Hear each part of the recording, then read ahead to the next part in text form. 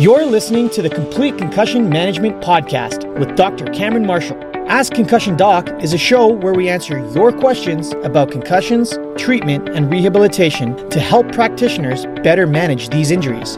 Enjoy the show.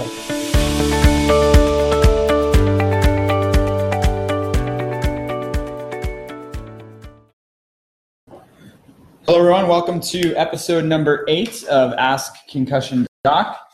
A couple housekeeping items here. We're doing a baseline testing webinar tonight at 7 p.m. So for those healthcare practitioners, coaches involved in sports, it's going to cover all the scientific evidence surrounding baseline testing, both for and against, just to try and give a good overview of what we actually know and how baseline testing can be appropriately applied.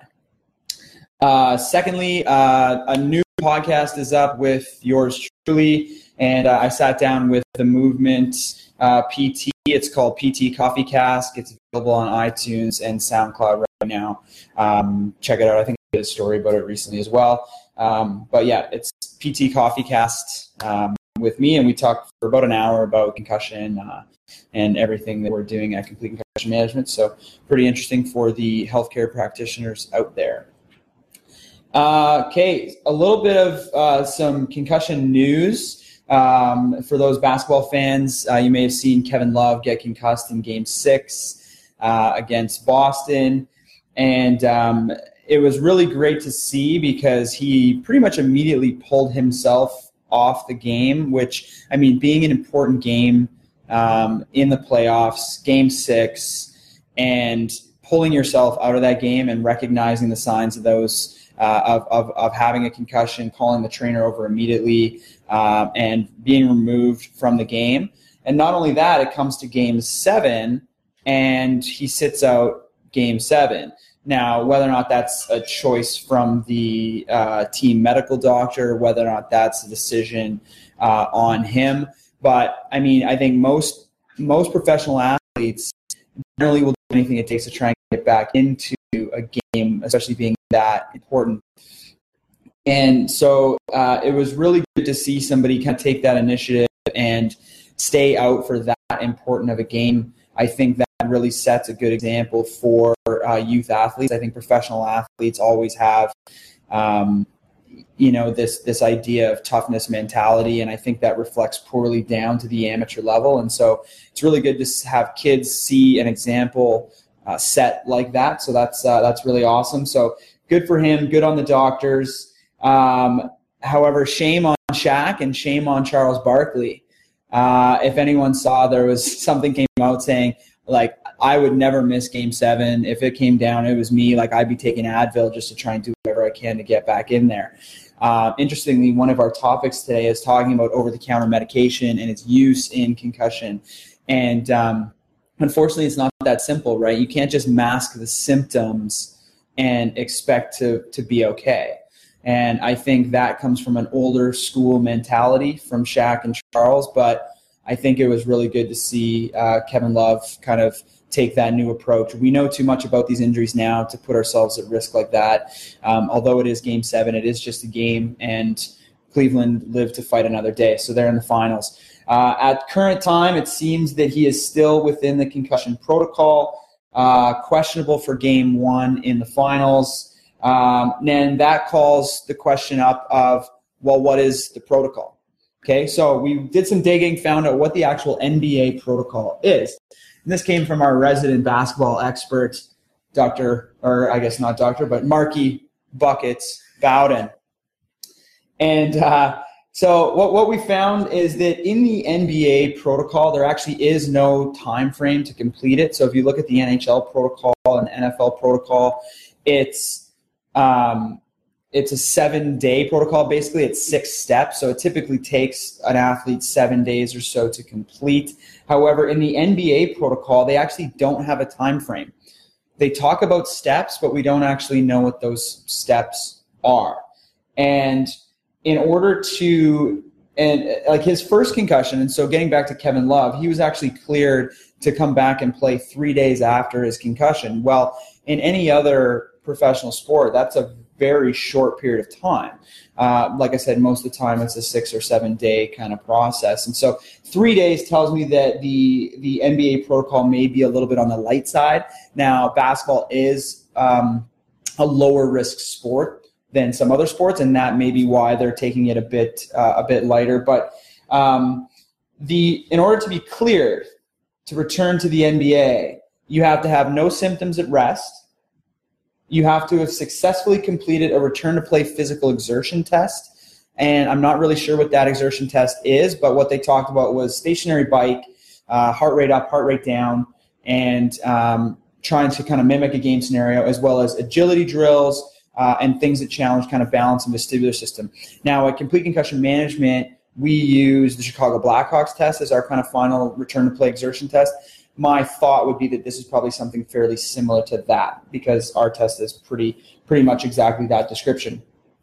They have to be evaluated by the team doctor, and the team doctor then has to consult with the director of the NBA concussion protocol, which is Dr. Jeff Kutcher, who's a neurologist, formerly with the University of Michigan, and I believe he also did some work with the NHL Players Association at some time.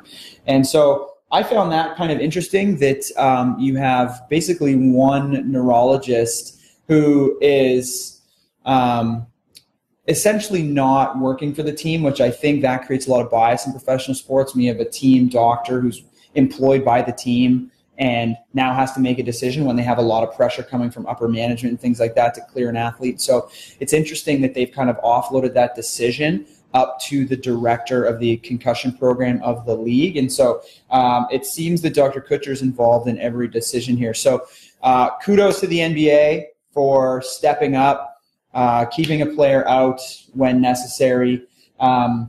He may still be experiencing symptoms, and I know that he came out earlier in the year and started talking about anxiety issues that he suffers with. And we know from just concussion recovery and research, we know that pre-existing anxiety, depression, mental health concerns like that can prolong your symptoms. And so that may be a reflection of why he may still be experiencing symptoms. He just had a concussion a couple months ago, and so that may be weighing in on it as well. So anyway, shame on Shaq, shame on Charles Barkley.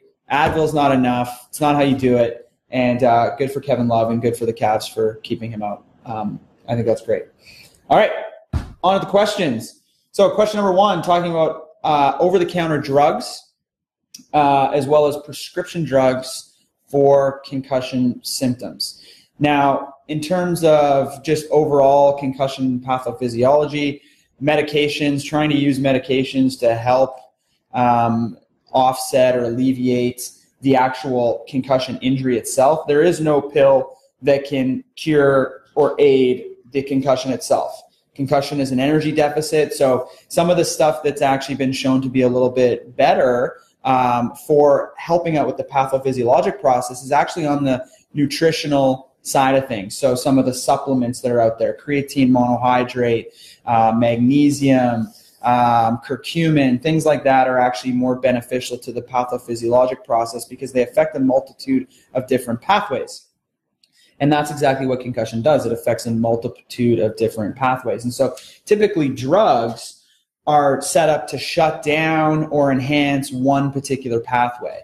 And actually somebody who we work very closely with calls them basically one-trick ponies, right? So if you're taking a drug for like a painkiller, for example, it may alleviate the pain that you have for the short period of time that the drug is in your system. However, it's not going to do anything for your dizziness. It's not going to do anything for your cognitive impairment. It's not going to do anything for any of the other symptoms that you have, right? So you'd have to take a multitude of different pharmaceuticals to try and try and alleviate all of the symptoms that you may have.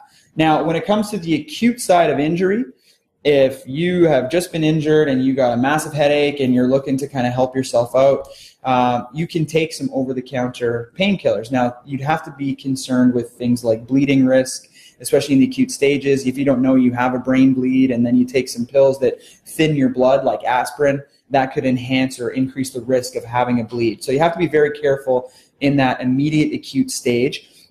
And it's also something that you don't want to form a habit with.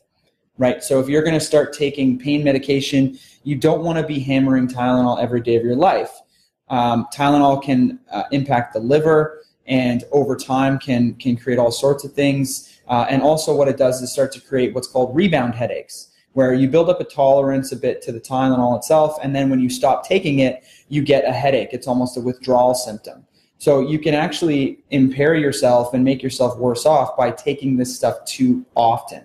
Advil can start to create some stomach issues such as ulcers and gastrointestinal issues, and so you don't want to do that for too long either. So in terms of over-the-counter pain medication, you don't want to become reliant on it. You don't want to do it for a long time, but as needed to help you kind of get over the first couple of days, I think that's fine. Now, in terms of other medications on the pharmaceutical side, we don't really have any good evidence for medications for concussion. A lot of it is off-label use, meaning that the drug was developed for a particular reason and people start using it for a different reason. And that's mostly what we have with concussion. So in terms of scientific evidence, we have no good scientific evidence for any of the pharmaceuticals that are out there in alleviating concussion symptoms. And most of the time, practitioners may give certain things like amitriptyline and various other drugs for certain kind of symptoms. They may give you sleeping pills because you can't sleep, things like that. So they treat it very symptomatically with medication. Another big issue with medications is that they have so many side effects. And if you read the label on a number of these drugs that are commonly prescribed for people with concussions, and if you look at the side effects, it's usually headaches, nauseousness, dizziness, photo and phonophobia, concentration difficulties, memory impairment, all these different things, drowsiness, fatigue, sleep difficulties, right? So now we have the trouble of trying to separate what is medication side effect versus what is truly concussion related. So my thought process on this is, if you need a painkiller in the first couple days over the counter, that's fine. Don't get hooked on it. Don't make it commonplace. In terms of the other pharmaceuticals, I would use that more as a last resort to get into. If you've tried other things like therapy, like manual treatment of your neck to relieve the headaches, if you've done vestibular headaches or vestibular therapy, to get rid of dizziness, and that's not working, then maybe you can explore that pathway. But I think we're too quick in our society to just try and throw a pill at it, and then you end up with a lot of other problems that are basically hard to tease out whether or not it's medication side effect or whether or not it's actually the true result of concussion. So that's my summary of that. Next question is regarding the King-Devick test from Hainsey8, who messaged Concussion Doc on my Instagram. How accurate do you find the King-Devick is in determining if someone has reduced visual motor speed and tracking if they haven't had a baseline using the King-Devick, and what would be a normal speed? So there's several questions in here. So King-Devick is designed, and actually it was originally intended for picking up learning disabilities, particularly dyslexia. So as people read through the King-Devick test, which is an ocular motor screening test, the test is really recording how fast their eyes can move, how fast they can pick up that information, and whether or not they're making any mistakes, skipping numbers, going back on things, missing lines, etc. And so it's actually good for determining reduced visual motor speed. The best application, and actually there was just a study done 2 or 3 months ago where they looked at using normative data, right? So what you do usually with a lot of these neuropsychological tests is you test thousands and thousands of people, and then you develop a range of what would be considered kind of a normal score for somebody of that age group. And unfortunately, the range for a lot of these tests is huge. It's too wide. And because it's too wide, you might be all over the map, or you might be at the low end of normal and still considered normal, but yet we don't know how you were pre-injury. Your pre-injury score, you may have been way at the top end of normal, right? But we don't know that. If we're just using normal data and saying, well, you're normal, I think that's the wrong way to look at it. I think the best approach, and actually what this study found was the best way to utilize the King-Devick was to have a baseline. If you don't have a baseline, the question is, why the hell are you even doing it in the first place? Okay. So if you're not, if I won't even do a King-Devick test on somebody if I don't know what their baseline is, because other than that, it doesn't tell me any information whatsoever. Okay. And the same goes for doing a neurocognitive test using impact. If I don't have a baseline, there's no point in even doing it. And on the post-injury side of things. So in terms of what normal speeds are, though, I pulled up the normative data for the King-Devick test. And what we have here, and it's all based on age. So if they're a 6-year-old, their total time on all 3 cards should be 160 seconds or less. And they should have less than 17 errors on those cards. If they're a 7-year-old, it's 127 seconds. If they're an 8-year-old, it's 107 seconds. So on and so on and so on. If they're an adult, 14 years or older is what they classify as an adult. The cutoff score is 57 seconds. So that means when you administer that test, they should be able to get through all 3 cards, and the combined time total of those 3 cards should be less than 57 seconds. If it's more than 57 seconds, and again, this is at baseline, right? Post-injury, we don't know. They could be way higher than this after injury because they have an issue. So we don't know. So at baseline, it should be less than 57 seconds. If it's more than 57 seconds, this represents either a learning disability or the test is invalid, meaning that the player may actually be trying to score poorly. So this is one way for us to pick up a little bit of an effort test as well. So if they're trying to score poorly, we know that the test is invalid. So I hope that helps you out. If you don't have a baseline, don't even bother doing it because it's not going to give you any real good information whatsoever. Okay, last on the list is the study of the week. And keeping with our baseline theme, because we're doing a baseline testing webinar tonight, we are going to do this study here. Just came out yesterday, and so obviously very timely. And this was a study that was done in Finland, and it was looking at Finnish hockey players between the ages of 12 and 21 years old. And in Finland, all players within their national hockey kind of association, so in Canada it would be Hockey Canada, and there it's the Finnish Ice Hockey Federation, I think. And so all athletes between the ages of 12 and 21 are strongly encouraged by the Finnish Ice Hockey Association to go through baseline testing. Unfortunately, this test is just impact, and there are significant problems with just doing impact tests. And obviously, if you want more information on that, we're going into heavy detail on this tonight at 7 p.m. on the webinar. The registration link is in a couple swipe ups from, I think, Complete Concussion Story as well as Concussion Doc Story. You can swipe up and register. If you are listening to this on podcast at a later date, you can find the full webinar on our YouTube channel. So this was published in the Journal of Child Neuropsychology. Okay, and what they had is 1,823 male ice hockey players in Finland between the ages of 12 and 21 years old at baseline.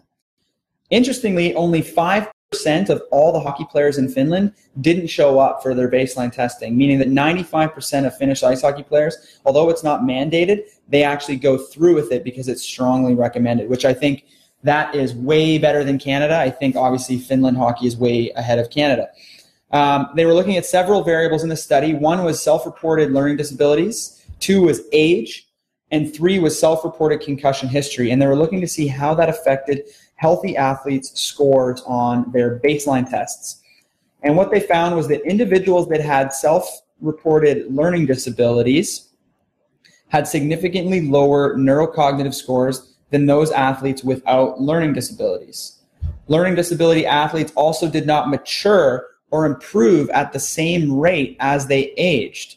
So generally, as you age, your neurocognitive scores will improve over time. If you're a 13-year-old, your scores won't be as good as the 14-year-olds, which won't be as good as the 15-year-olds, and so on. With learning disabilities, however, they didn't have the same trajectory of improvement. They kind of tailed off. And so they did find that age was associated with these scores. And interestingly, they found that concussion history had no impact on neurocognitive performance at baseline, which some studies have shown that previous concussion history can affect your neurocognitive scores. Others have not shown that. So this is on the side of showing no influence on that.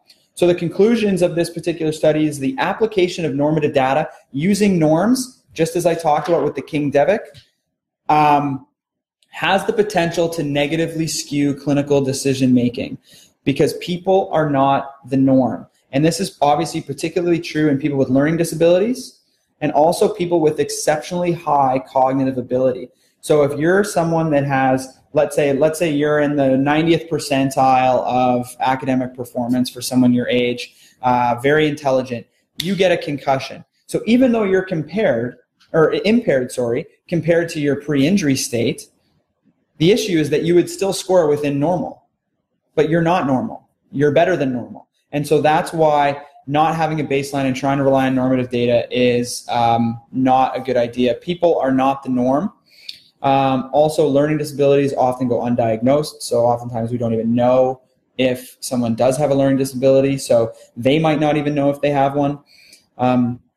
So ultimately, the take-home point is that obviously baseline testing is important to pick up the subtle differences of an individual. It's the best comparison that we can have. Using normative data, previous studies have found that there's about a 52 to 54% misclassification rate of people when using normative data versus when you use their own baselines, right? So basically it's a coin flip if you're trying to rely on normative data, and it's a lot better to have baselines. Other thing to keep in mind is impact by itself is insufficient. As a standalone, unfortunately, a lot of practitioners are still just doing this computer test and thinking that that is going to be enough. I will be speaking more about this tonight, so just go and register for the webinar. Even if you can't make it tonight at 7 p.m., just register because we are going to be sending the video out to everyone who registers. So it'll probably be about an hour or more, and it will cover all the evidence we currently have to date on the practice of baseline testing and which tests are better than others, and so on and so on and so on. That's it for me. Episode 8, out. Thank you for listening to the Complete Concussion Management Podcast. If you like the show, please subscribe and let us know by leaving a review. Have questions about concussion management for future episodes? Submit them to our website, Facebook, or even Instagram. See you next time.